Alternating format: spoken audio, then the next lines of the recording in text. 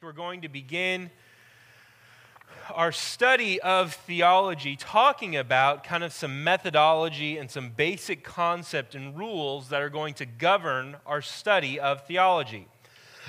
Now, any academic, intellectual, or spiritual pursuit that we are going to have some rules and guidelines that we want to follow. And this is true of just about every situation we have in life. There's always some rules and guidelines and methods that we follow. Even, in our church services on Sunday, we have methods of doing things. We're not Methodists, but we have methods of doing things. We begin with an opening song that's exciting to kind of bring everyone in and get everyone excited about what's going on. And then we have some prayer and announcements, which Alfonso or somebody does, and it, just kind of centers everyone. And then we have some worship time, some praise time, and then a sermon. And then we have prayer time after that and a quiet worship song to kind of bring the Holy Spirit in. So that's a method of doing things, right? Lots of churches have different methods, and that helps us to stay focused, to stay on track, and that's a good thing. That's not a bad thing. We're a lot more loose than a lot of other churches that have liturgies and stand up, sit down, and that's not wrong. That's just a different way of doing things. Over the past few weeks, we've been talking about church history. We've been talking about heresies. We've been talking about worldviews. All these things are out of bounds, the heresies and worldviews, that is. And so those are guidelines, kind of like guardrails when we go bowling, to help us to stay out of the gutter. It's going to help us stay true to the Word of God. So, before we get into some actual theology, we're going to talk about the methodology of how we study it. There's a kind of a chain or steps. And this is an important thing. Methodology is important. There's several steps, and these keep us grounded. So you have a handout there that we're going to go through. We're going to walk through these kind of steps of theology. And it's important to understand that, one, we do this every time we study the Bible. I'm just kind of giving you a breakdown of these steps. And there are different intellectual and academic disciplines within this. So I took classes on these different topics, and you can get degrees just in these different topics, as you'll see. So the first one that we're going to talk about is exegetical theology. This is the first step. So the first thing, well, it's not the first step. The first step is we have our text. We have the Bible itself. This is the Word of God. And exegetical theology is the first kind of examination of the Scriptures. We accomplish this by using this exegetical theology. Exegetical just is kind of a word that means examining and understanding. This is where we as the readers are looking at the text of Scripture with a magnifying glass. Our goal is to understand the original meaning of the passages of Scripture in its original context and find its true meaning. So we're going to look at the passage. We're going to look at the history surrounding it. We're going to look at the author. We're going to look at the whole book as a part of the passage, not just an isolated passage, because that can get us in a lot of trouble. The biggest example of that is Romans. Well, it's the example I like to use. It's probably not the biggest example. There's lots of big examples. But, for instance, Romans 8:28. And we know that God causes all things to work together for good to those who love God, to those who are called according to His purpose. All right, so that's one of the famous passages that's taken out of context, especially when we look at the entire context of this verse. Right before it, we have Paul talking about suffering in the present time not being anything compared to the deliverance and the resurrection that's going to come. So when we frame this passage of Scripture with the idea that, for going back in Romans 18, Paul says, "For I consider that the sufferings of this present time are not worthy to be compared with the glory that is to be revealed to us." Okay, so this is something, so that all things work together for good, that's not necessarily talking about our present situation. That's talking about the future glory that is to come, because we are eternal beings, and there's a lot going on there. So we have to look at the whole context of Scripture in order to get a proper understanding, exegetical theology, exegetical understanding of these passages, and that's one of many. That one's just an easy one to pick apart really quickly. A lot of people use that scripture, obviously, to talk about everything from their car dying to losing a child. And it's like, well, that's not exactly what's going on there. We need to understand it in the full context. So that's where having a proper exegetical theology comes in handy.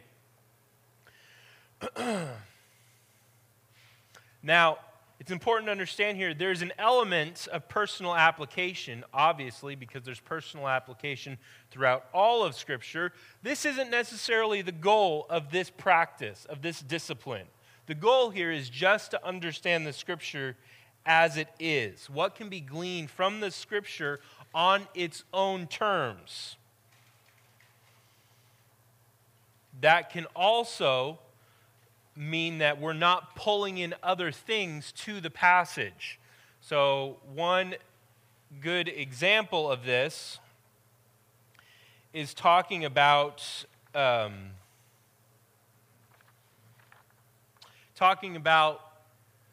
let's think about Isaiah.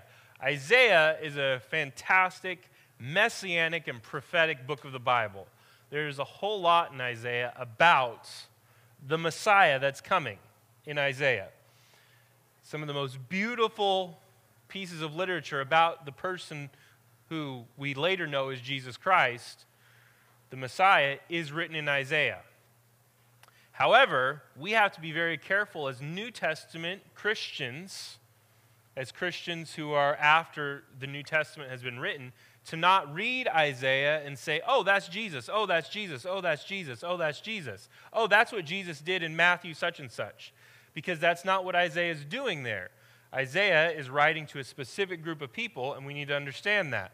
Especially because many of the passages in Isaiah are not just about Jesus, they're also about men like Zerubbabel and others, like Ezra and Nehemiah, because it is primarily dealing with the return of Israel to the land of Israel.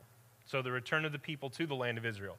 So we have to be really careful to not pull different things into the passages when we're doing this exegetical theology, when we're seeking to understand the Scripture as it is on its own. The same thing with the Gospels. When we read Mark, we want to stay in Mark. When we read Matthew, we want to stay in Matthew. We can compare later, but for the first thing, this exegesis we're going to do, we want to stay there. Does that make sense? Does that understand?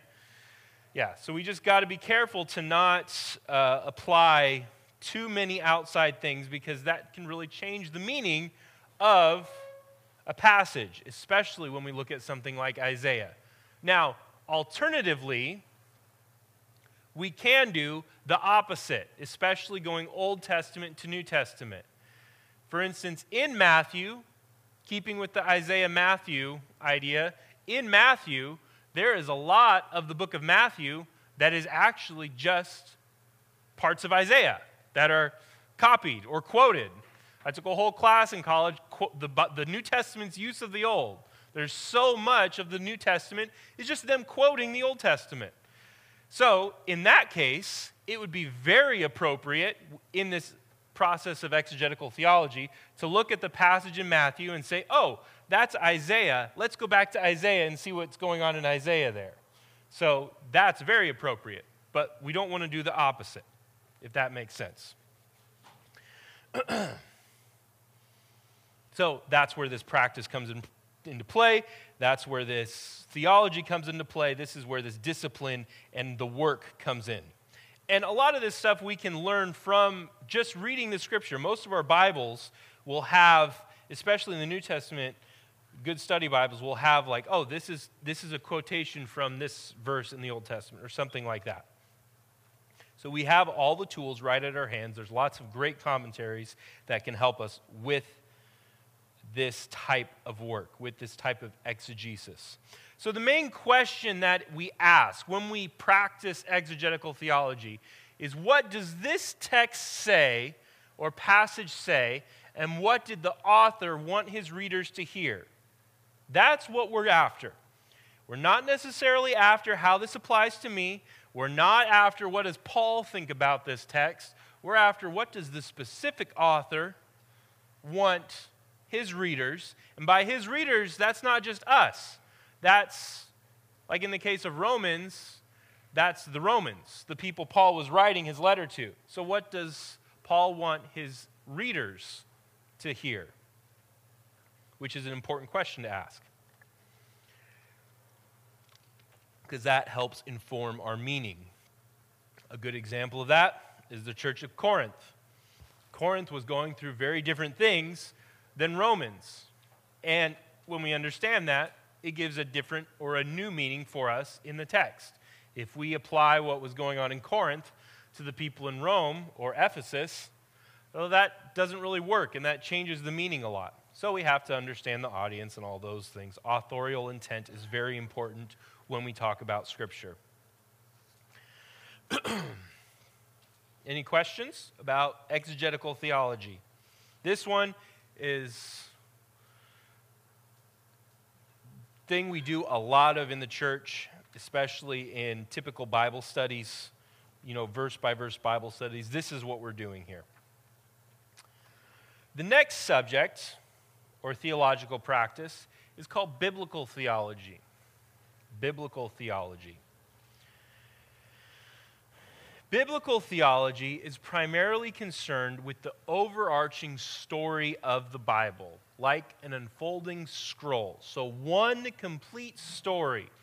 Now, one important thing about biblical theology, it is the most, well, it's not, systematic theology is, but it is one step outside of what the Bible actually is. Because biblical theology is not quite as concerned with what a specific passage says, as much as it's concerned with the whole story of God. So we're going to be exploring very large themes throughout the Bible. Obviously, some of the big ones are creation, resurrection. The two bigger ones are the messianic story, the story of redemption. So these big overarching stories, salvation, that go from Genesis all the way to Revelation.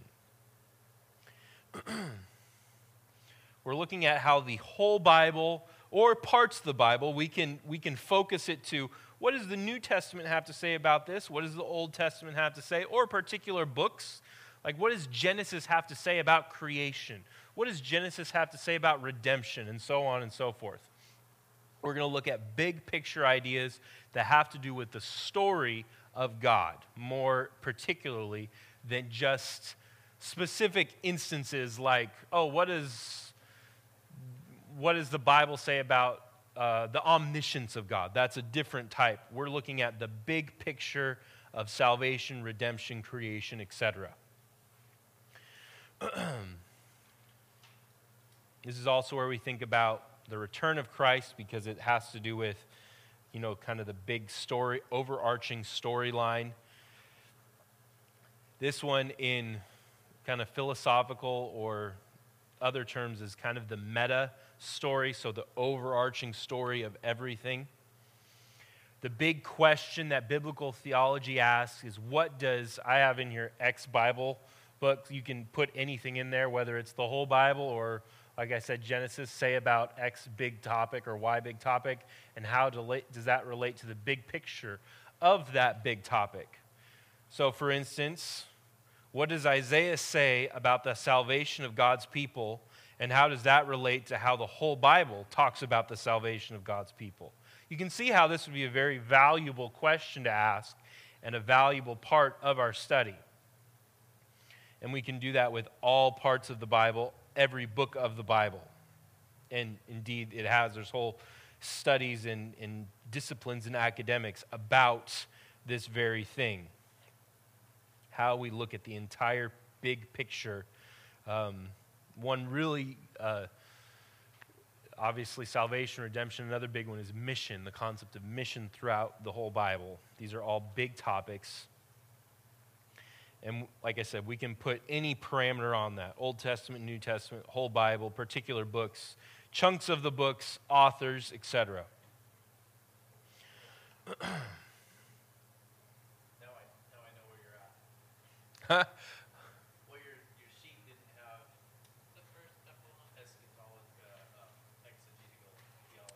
It doesn't? No, it didn't. Whoops. My bad. I get it now. Sorry. I'll have to edit that sheet. Now we got it figured out. I'll reprint them. Yeah, what's going on? No, it's my fault.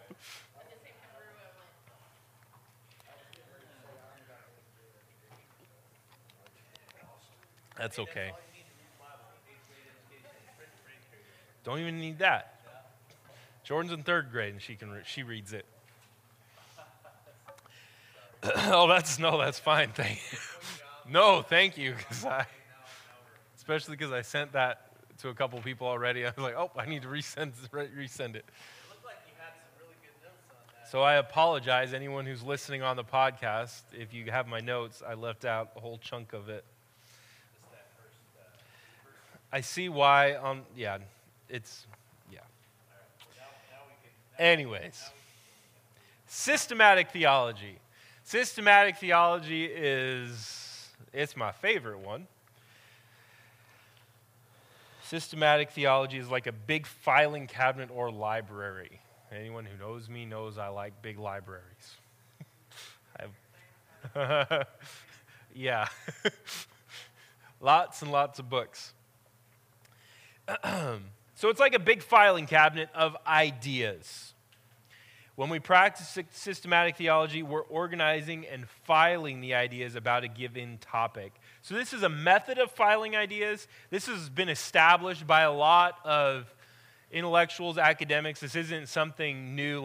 We don't come up with our own categories individually. We can, but that typically isn't super helpful for us. And traditionally, this covers the whole Bible. We don't just look at systematic theology in Genesis, for instance. That's not super helpful because Genesis leaves out a lot of things about all these different topics, as we'll see when we look at these topics. So the main topics, traditionally, there are 8 that we study. So this is like the definitive textbook, Grudem's Systematic Theology. There's a new edition that it's not easy to read, but it's worth getting if you want. He goes over these main 8, and this is traditionally what it's been for, I'd say, the last 200 years. The first one is bibliology. It's quite simply the study of the Bible. And we've already been doing a little bit of this, studying how the Bible came about, the theology of the Bible, how it was formed, how we have viewed the Bible, what the Bible says about the Bible, which is a thing, and it's very important to understand.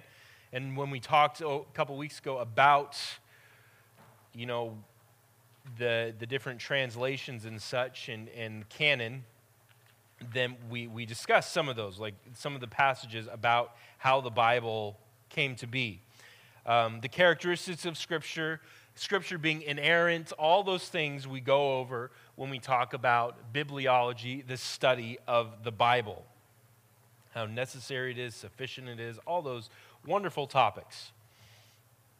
The next is theology proper, or the theology of God. And this could be really defined as not specifically the study of Father God, but this is more an overarching picture, and then it kind of funnels down into Father God.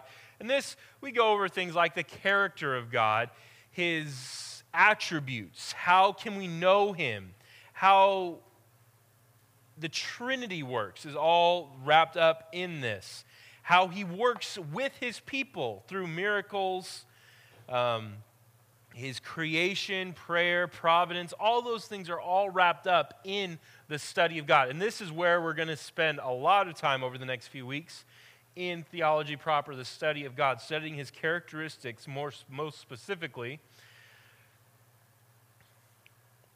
That is theology proper, the study of God. The next is anthropology, and this is not to be confused with anthropology like you take in college or in high school. This is anthropology, the study of mankind, the doctrine of mankind, specifically how he relates to God, and how Scripture presents mankind and how Scripture presents humanity.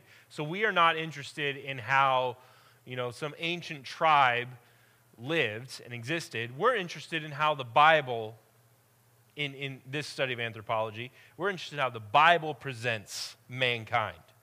So this is going to go over things like the creation of man and their gender, male and female, the nature of man with their soul and with their spirit, which these are things that we do all the time in church. This isn't like new stuff. Sin and how sin relates to man, and the... We just didn't know that was what it's called. Huh? We just don't know that's what it's called. Exactly, and that's where I'm giving you categories so you can file stuff away in your brain, in your library of your mind. Sin, what's sin, and then the covenants between man and God are the main topics that we go over in anthropology. Yes? So anthropology, are you saying anthropology tends to specifically relate to biblical things in relation to men? Because like when you study like anthropology, let's say you do a Yeah, study I just addressed that. I said this is not the study of that. This is specifically how the Bible presents mankind, not how, because when you study anthropology in school, you're going to look at like, how did mankind develop in Western Africa? How did mankind's religion develop in India or something like that? How mankind has developed over the, religion, sociologically, philosophically, all those ologies. You're going to learn that in anthropology. This is not that. This is the study how man is presented in Scripture, basically how God views mankind. so I'm still clarifying. Yeah. Anthropology, It's the same word because man is man. Yeah, you could call it the doctrine of man. that's what I was trying to ask though. So you're specifically talking about anthropology in regards to the physical Yep. anthropology. Yes. But there is anthropology that is taught that excludes the Bible completely, or at least relatively. It doesn't, it's not concerned with what the Bible thinks about man. All of these can be taken in Yeah, oh yeah. outside of the Bible and still be. Yeah, all these subjects can be secularized and secular, which happens. There's a big secular theology movement, which is strange, but true. The next one, which is very important, is Christology.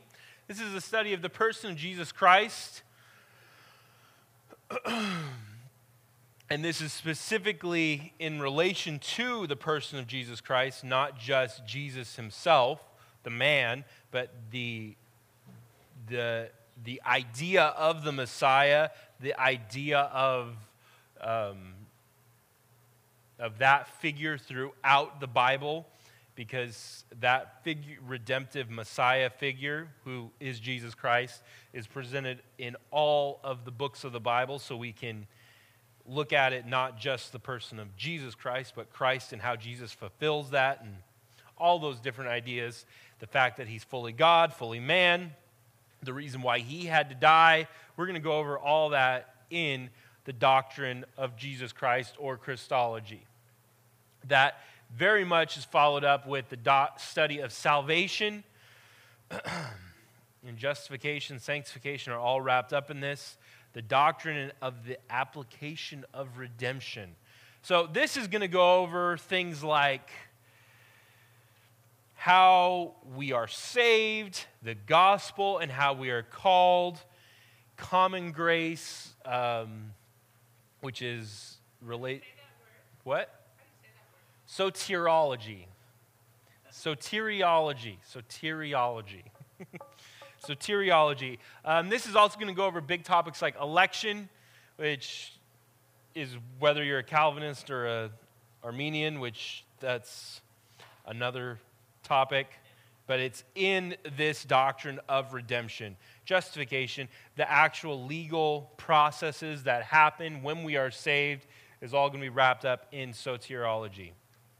And then adoption, how we become a part of God's family, and sanctification, how we grow as members of God's family. And then finally, talking about union with Christ and glorification, baptism, all these different things, the role of the Holy Spirit in the Christian's life, in the regeneration of Christians. Very important doctrine. The next big doctrine is pneumatology, the study of the Holy Spirit. And all these are just like the Greek or Latin words for them with ology on the end, the study of. Like they're not... That's why you get them in regular. Yeah, bibliology is literally study of the Bible. You know, theology, theo is God, and logy, study of, logos. Pneumatology, study of the Holy Spirit. Pneuma is the Greek word for Holy Spirit, or Spirit. And this is, again, similar topics to redemption and Christology. We're talking about how he regenerates us, how he empowers us, how he moves us, what the Holy Spirit accomplishes in our life, and the role of the Holy Spirit within the Christian's life, and also what he does, the person, his attributes, and so on. The next is ecclesiology, which is the study and doctrine of the church. Very important, talking about how the church works. This is something important because this is where we talk about things like baptism, things like what the church looks like versus what it doesn't look like, worship in the church, the gifts of the Spirit are going to be included in this subject, how the church operates, how the church grows, the power of the church, how the church should be governed. All those ideas are going to be wrapped up in the doctrine of the church. And then the last is eschatology, the doctrine of end times or the future, the study of end times. And this is specifically going to be targeting the return of Christ, the millennium, the final judgment, the eternal punishment, new heaven and new earth.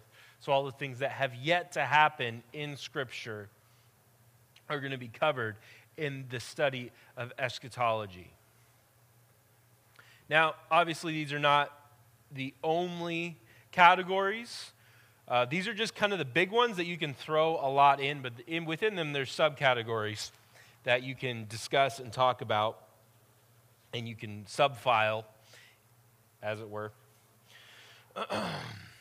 Like some other ones that you can study are Israelology, the study of Israel, angelology, the study of angels and demons, hamartiology, the study of sin. These are all really becoming, they're not becoming, they've always been popular and important. They're just a little bit more focused and refined. Now, yeah. Can I ask you a question? Mm-hmm. I don't know, maybe I should ask you privately, but I'll ask you publicly. Mm-hmm.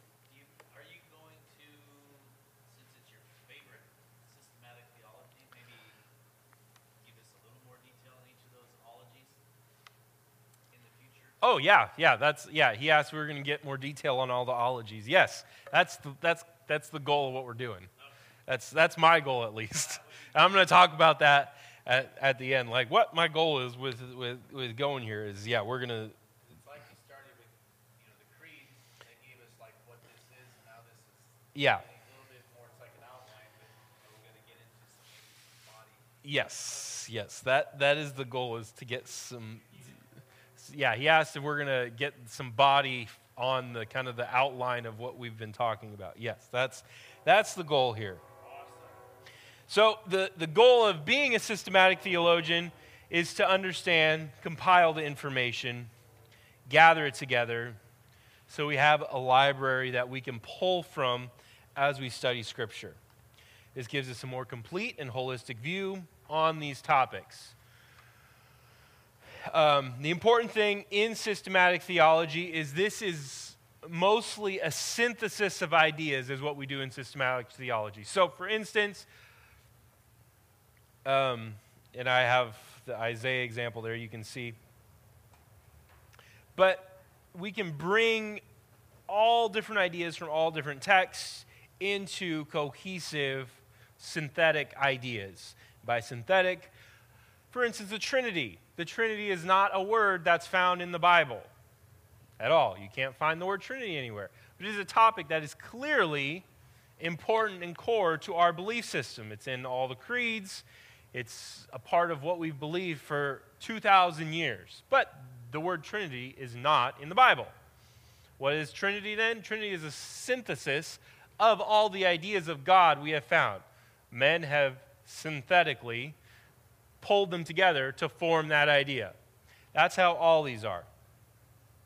For instance, when looking here, there isn't a term that says, oh, here's the millennium. Here's what you need to know about the millennium in Scripture. No, we have to synthetically pull them together, analyze, synthesize, and come out with a theology or an idea. And that's just fine. That's important. That's what we need to do.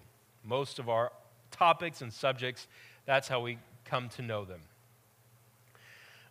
The main question of systematic theology is how can we organize the truths of the Bible in a way that helps us understand those truths better. And sorry for the typo, I have the instead of that. In a way that helps us understand those truths better. So that's the goal here, to help us understand the truths of the Bible better. Truths of God, etc. It's another one. All the characteristics of God, outside of a couple, doesn't come out and say, oh, God's omniscient. No, we came up with that word to describe God. Omnipresent, all those things. Those are synthetic ideas about God. That's systematic theology. It's filing the ideas and truths of Scripture into usable information and truths. Next idea we have is historical theology. How have others viewed the Bible? This is the practice of looking at how the people of God, and I specifically use the word people of God here because it's not just stuck on the church. So it's not just the church, it's not just how church historians have viewed the Bible, but how Old Testament historians have viewed the Bible, how Old Testament writers viewed the Bible, how Old Testament believers did. And so it's not just to the church, it's to everyone that is contained within the people of God. So in the Old Testament, the Jewish people and the people of Israel. This is important because we are not isolated or alone in our faith. We are not on an island. This is what we've talked about a lot. We're going to keep hammering it home. We are a community of believers. We are not isolated individuals who believe in God that we could get to be on our own or anything like that. We are together. We also believe that the Holy Spirit resides in all believers. If the same Holy Spirit resides in you and me and John Calvin and John Wesley and Athanasius and et cetera, and all these believers, well, it's important then to understand what they believed about, what they understood about Bible, and they understood about the theology of, any given topic.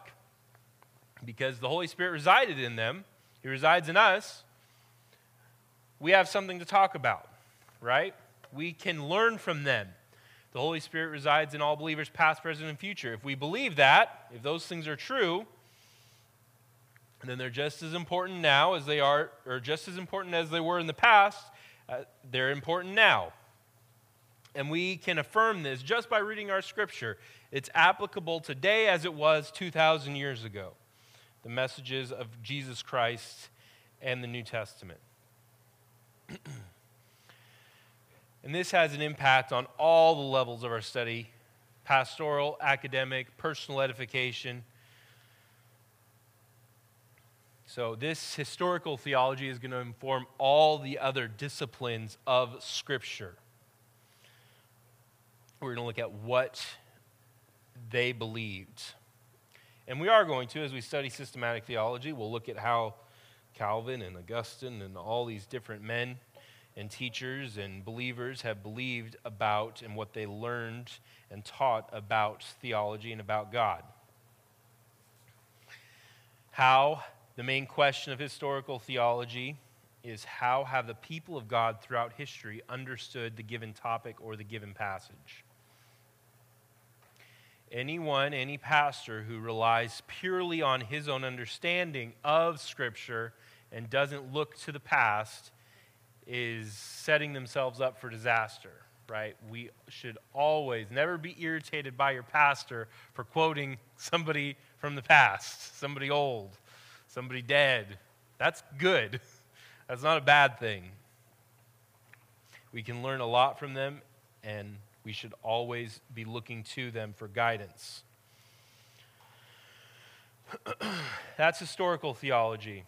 The last is pastoral theology. Neil Anderson calls it practical theology, but pastoral theology. Pastoral theology is all about application.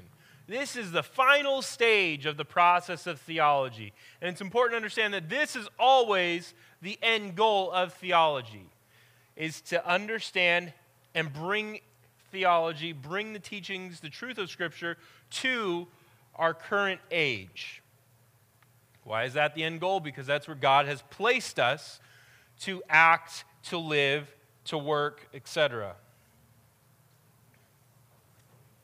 Pastoral theology can be particularly difficult because we're not just dealing with biblical texts that have hundreds and thousands of years in some cases of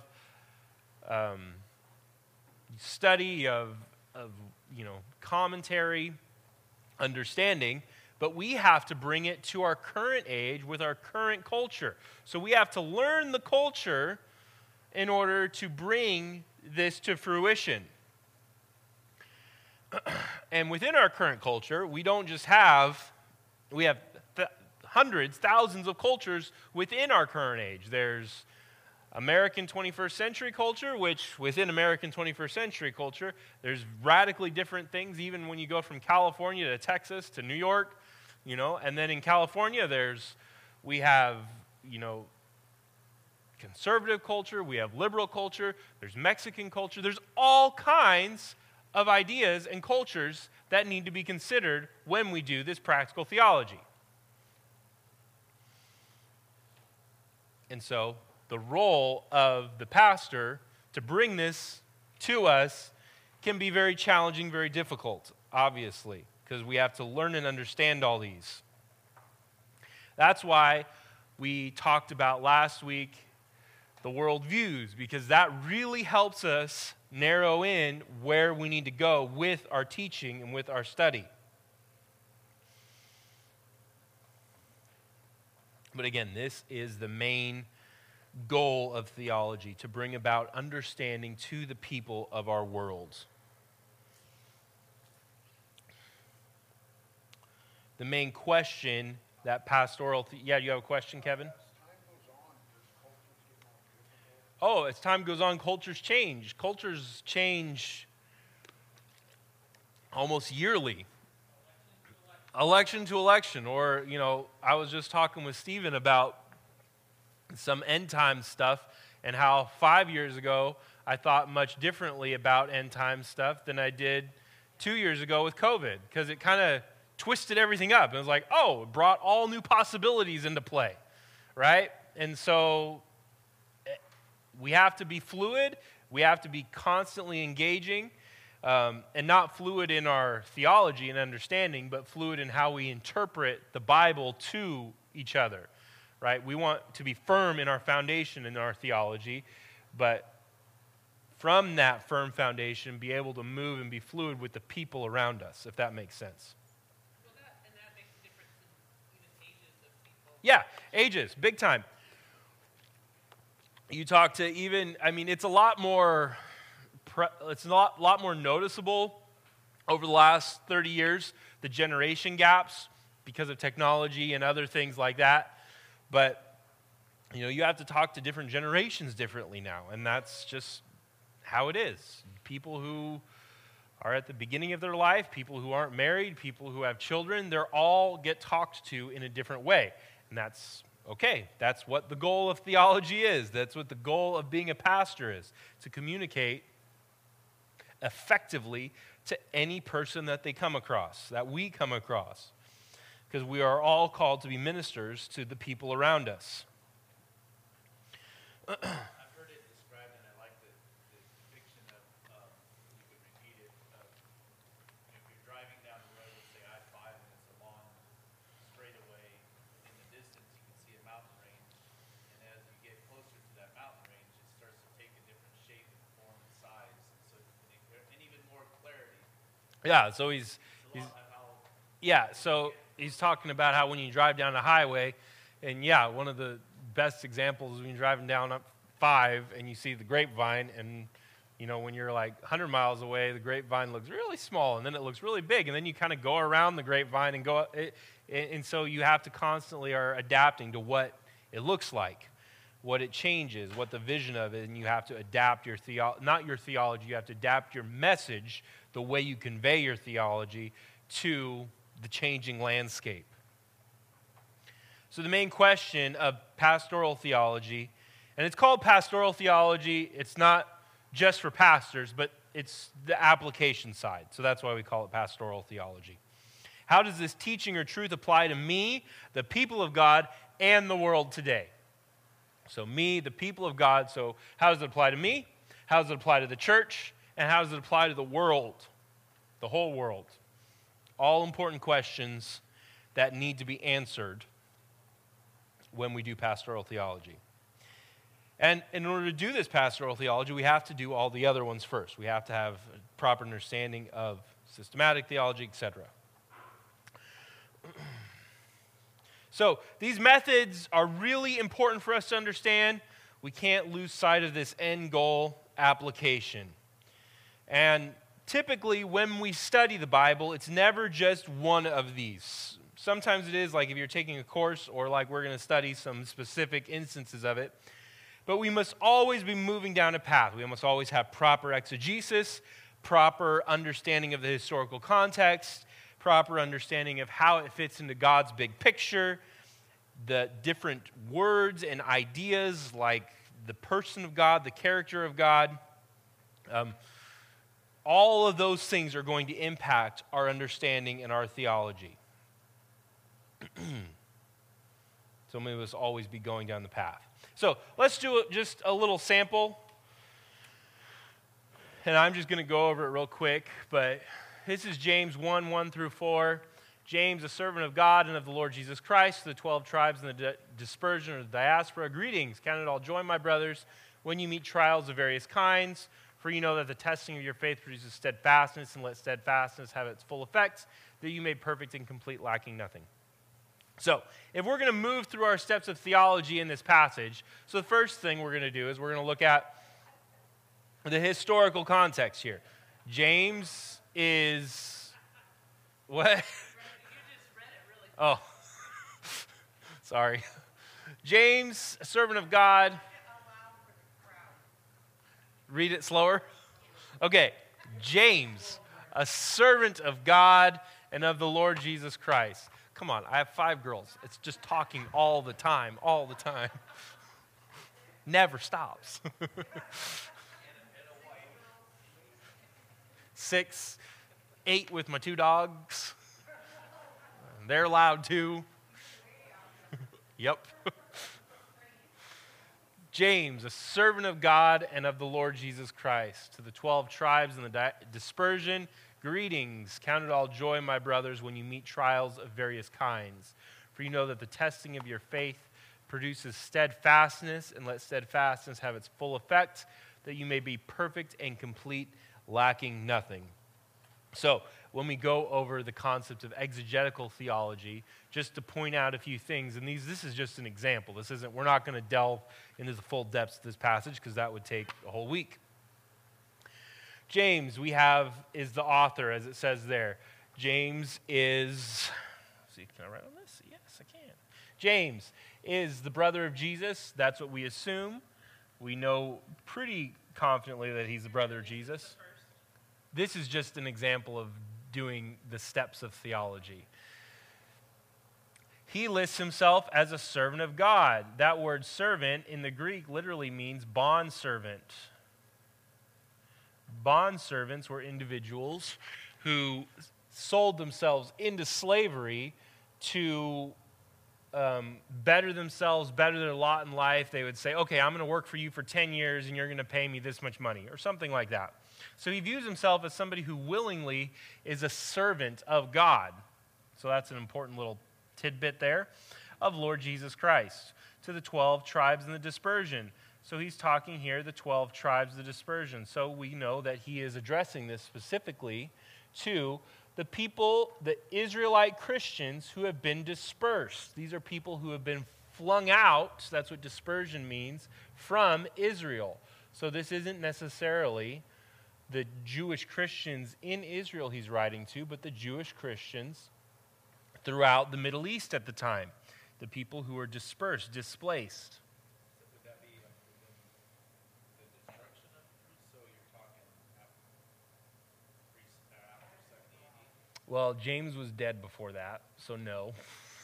No, dispersion doesn't, the dispersion, he asked if this is after 70 AD, after the destruction of Israel, or destruction of the temple. No, the dispersion was not just a term that applied to those who left after the destruction of the temple, but the dispersion was for anyone outside of Israel. The real word there is diaspora, and the diaspora was a geographic area that kind of went from Greece all the way around Israel down to Egypt. So kind of the C-shaped shell around Israel. So all the churches within kind of the Middle East as what we... Didn't want to get into detail. When did that term start coming into play? The diaspora, it's a Greek term, so probably around the time of Christ, it would have been when they would have used it. Actually, it would have been when they returned to Israel. So these would have been the people, when you go back in history, the people that did not come back with Ezra and Nehemiah. It's the people that stayed and settled around Israel. That's what I was getting to. Yeah. So there we have some historical context. So we're doing some exegesis here. We're understanding what's going on, who his audience is, what the goal is here, right? And that's going to help us understand the book of James better, because if we understand that he's writing to Jewish Christians outside of Israel, so these are people who are used to being not the scum of the earth, but definitely being second-class citizens, right? These aren't people who would have been like Roman citizens. These would have been people who would have been living in the slums, and people who were poor, who were experiencing trials. That's why he says, "Count it all joy, my brothers, when you meet trials of various kinds. For you know that the testing of your faith produces steadfastness, and let steadfastness have its full effect." So, moving beyond some exegetical work, so we did a little bit. We're not, like I said, we're not going to go into the full depth of this. Just real quick, like basically the Exegetical. would be like the who, what, where, when, how. Yeah.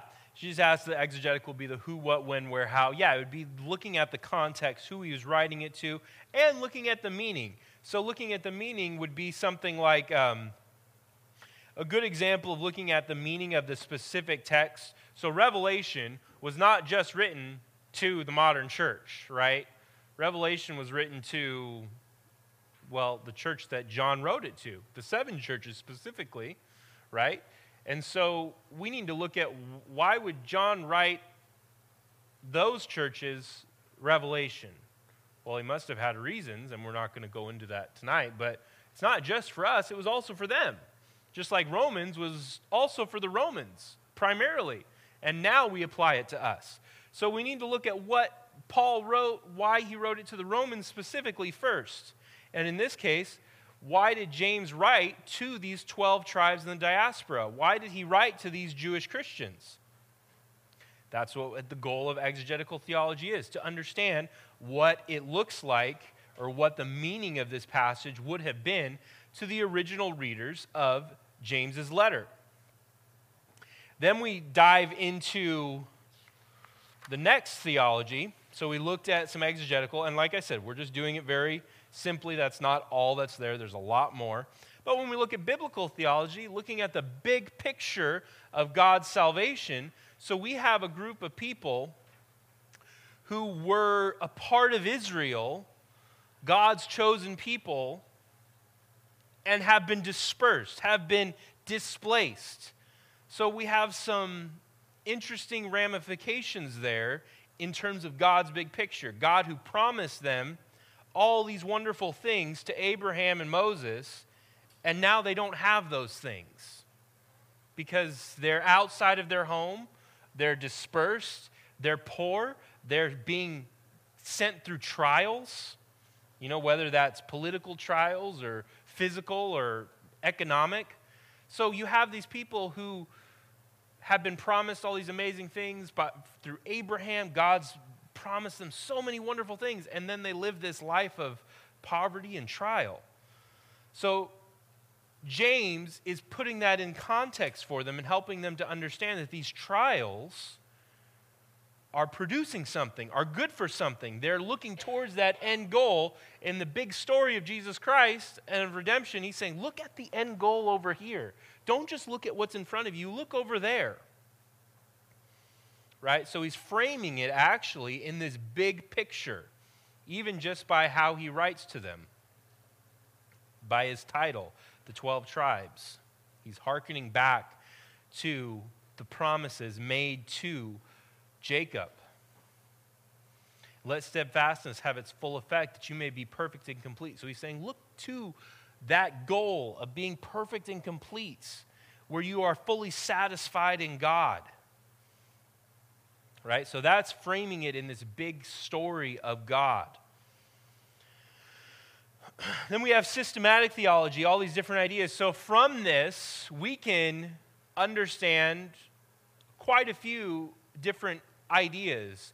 We can understand how God works with his people. We obviously see that God sees trials as a way to produce faith. Okay, that's an interesting view of how the church works. We see that God views steadfastness as bringing us to perfection. Obviously, that doesn't mean perfect without sin. That means complete. So we can look at how God views mankind, how he views him as complete. What is a complete man? Well, we have a picture of that here. We have a little bit about who Jesus Christ is and how God is and how they interact with their people. God is not a God who is going to just give us a free ride, as it were. No, that's the wrong way. Strike that. Not a free ride. God's not a God who's going to make it easy for us necessarily. We are going to have trials in our life. And that produces firmness, steadfastness. Right? So that's what some systematic theology we can glean from that. And historical theology, I don't have any examples for us because I didn't go into full depth here, but we can look at how all these great Christian workers, ministers, have viewed this passage, and we can come to conclusions based on that. And obviously pastoral theology, we can glean a lot from here. When we have trials in our lives, that produces faith. That produces steadfastness, right? So that's a very simple working of the pastoral theology, but it's a very obvious one. In order to be complete Christians, we must have trials. So view the trials appropriately. I would say choose joy in it. Yeah, which is the next thing. Count it all joy. So as we can see, this is something we do anytime we study Scripture. It's an important practice to have. So we need to, but before we can do that, as we just did there, you have to have the library full of stuff in order to do that correctly. We got to have our library full of stuff. We have to have our library of systematic theology, historical theology, in order to properly understand these things. Now, I am not discounting the Holy Spirit and the role of the Holy Spirit in understanding Scripture. Not. He is the most important person. He has the most important role in our understanding of Scripture. That's why when Kevin said, you can understand this just as well as John Calvin, because you have the Holy Spirit inside of you, right? Exactly. So I'm not discounting that at all. But it does bring all kinds of understanding, all kinds of life and application to us when our library is full. So we can recognize what goes on there. So we can recognize and understand the different cues that the Scripture is giving us. When we have an understanding of church history and biblical history, we can understand the timeline and how it flows and how we relate to it.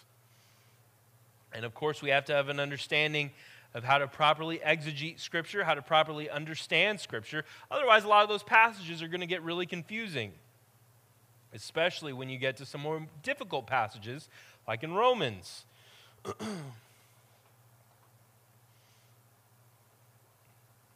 Scripture is not difficult to understand when we apply the proper methodology and the proper rules to reading it and understanding it. And of course, when we know where people are in their lives, their different views, worldviews, their different understanding, we can apply this to our modern times. So, the goal of our study here on Thursday nights is not necessarily to go verse by verse like we just did. That's not what my goal is.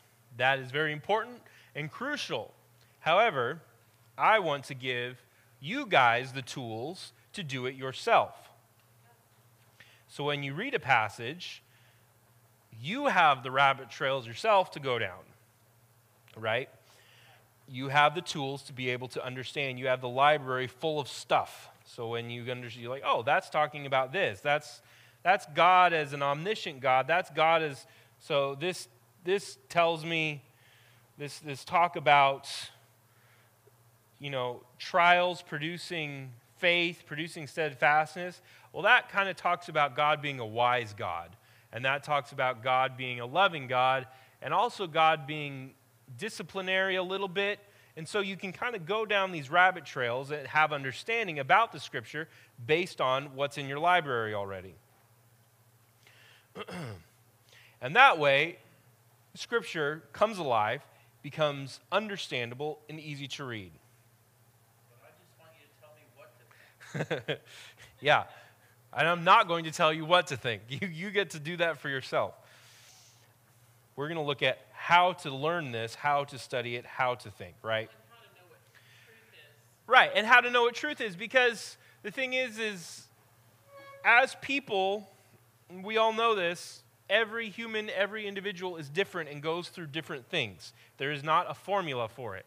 So if I give you a formula and somebody breaks the formula, for instance, things like wars, things like tragic circumstances, if you have this formula, oh, God is a loving God, God this, God doesn't allow this, and then something happens that goes against that, well, then your whole world can shatter. Your whole faith, your whole idea of who God is just breaks apart. So we have to have a proper understanding, an understanding of who God is, what He means, and to understand that none of this is surprising. But also He planned it. Also we have human will involved. There's a lot going on there.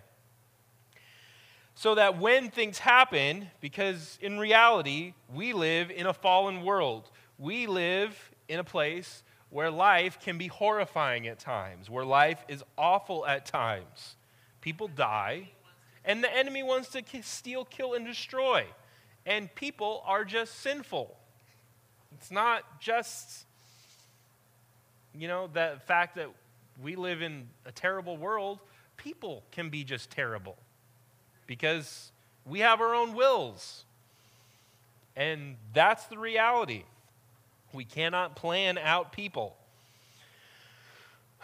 So when we have our library full, then we can interact and react to all the different things that come up against us or come into our sphere of influence, as it were.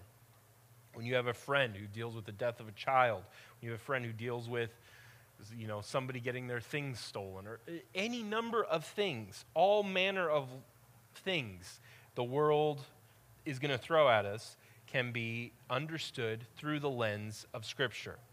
This is how we do it, by understanding who God is, how he has worked with his people, etc.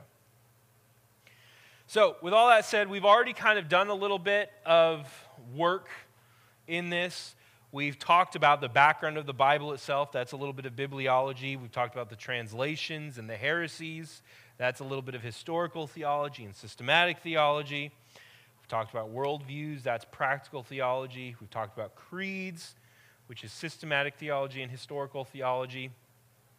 Every one we've done is a step in this theology, so we can be equipped to do the work that Jesus Christ has called us to.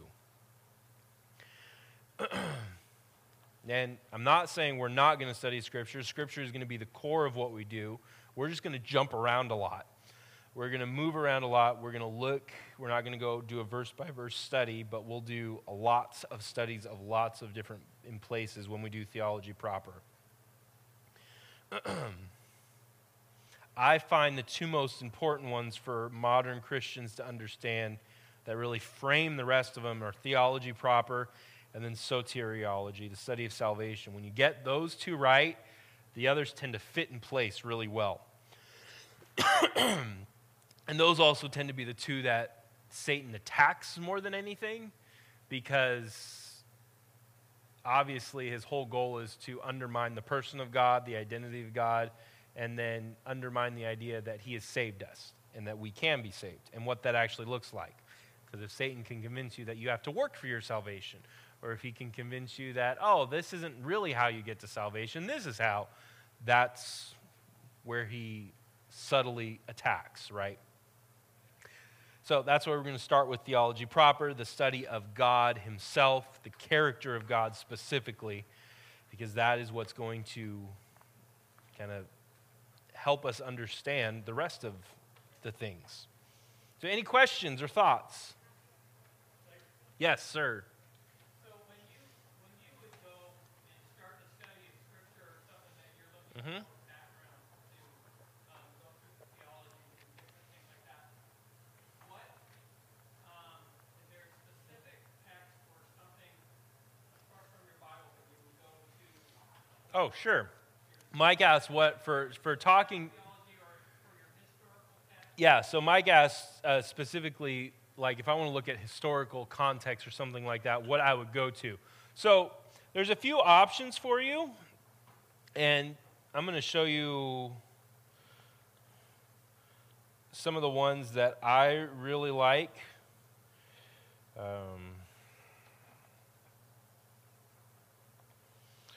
So what most of this one right here. This one's a little expensive, but I think they have it on Kindle somewhere. But like this is one I use a lot. So they have a couple different ones you can use. These are, yeah, they have them on Kindle too.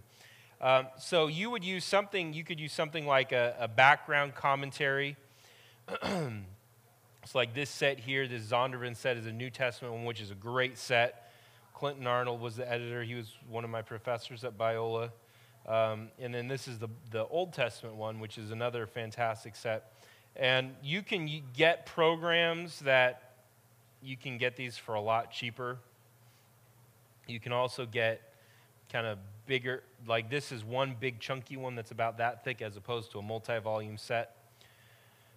So there's lots of different ideas. This is what I like to use. I use these specifically for my church history background and my biblical history background, this will give you all the different things like what it meant. So like one specific example that I learned from this commentary is in John when Jesus says, I am the living water, he says, I am the living water, drink from me. There's the woman at the well, he does it too with the example, but he also does it in the middle of Jerusalem.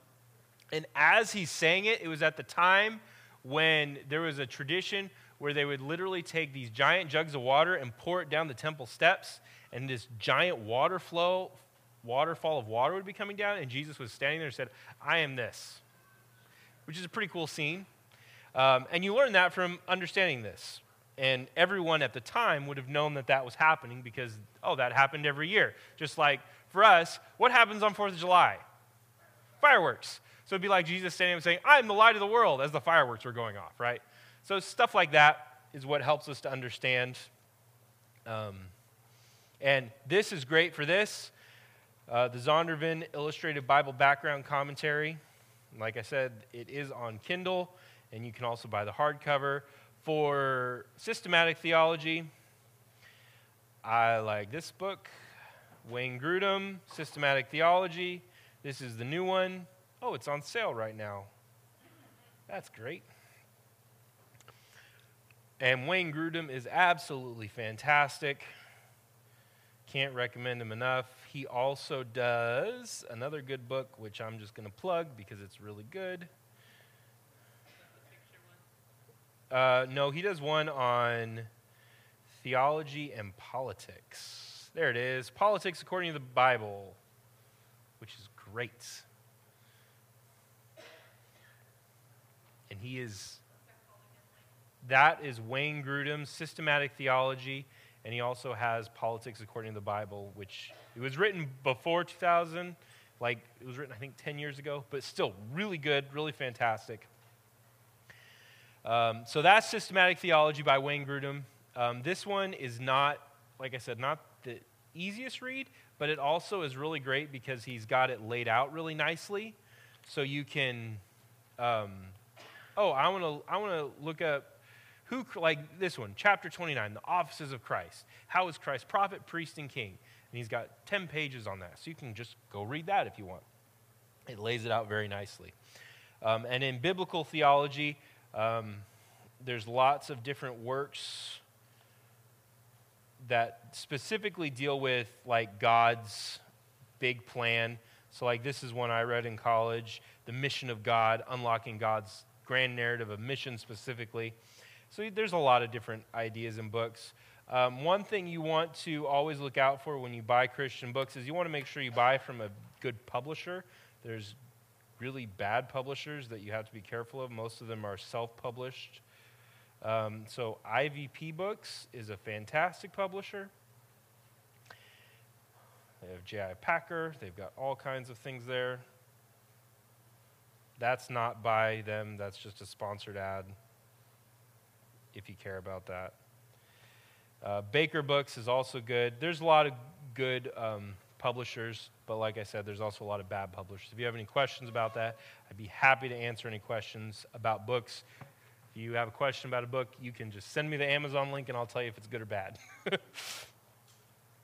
Not that I'm the final authority, but I can recognize publishers pretty well just based off of what the stuff I've read and who they've published and those types of things. Any other questions? All right. Yeah, and the other thing is if you get a good study Bible, for instance, ESV Study Bible is fantastic with that. They have a lot of info in there. So is Spirit-Filled Life Bible. They're a little less on the historical information, but still good nonetheless. And you can get ESV Study Bible anywhere. You can get it on Kindle. So, any other questions? All right. Well, let's pray. Dear Lord, thank you for tonight. Thank you for your word. Thank you for giving us your word so we can understand you better. Give us a wonderful week. Let us go in the power of your Spirit. In Jesus' name, amen.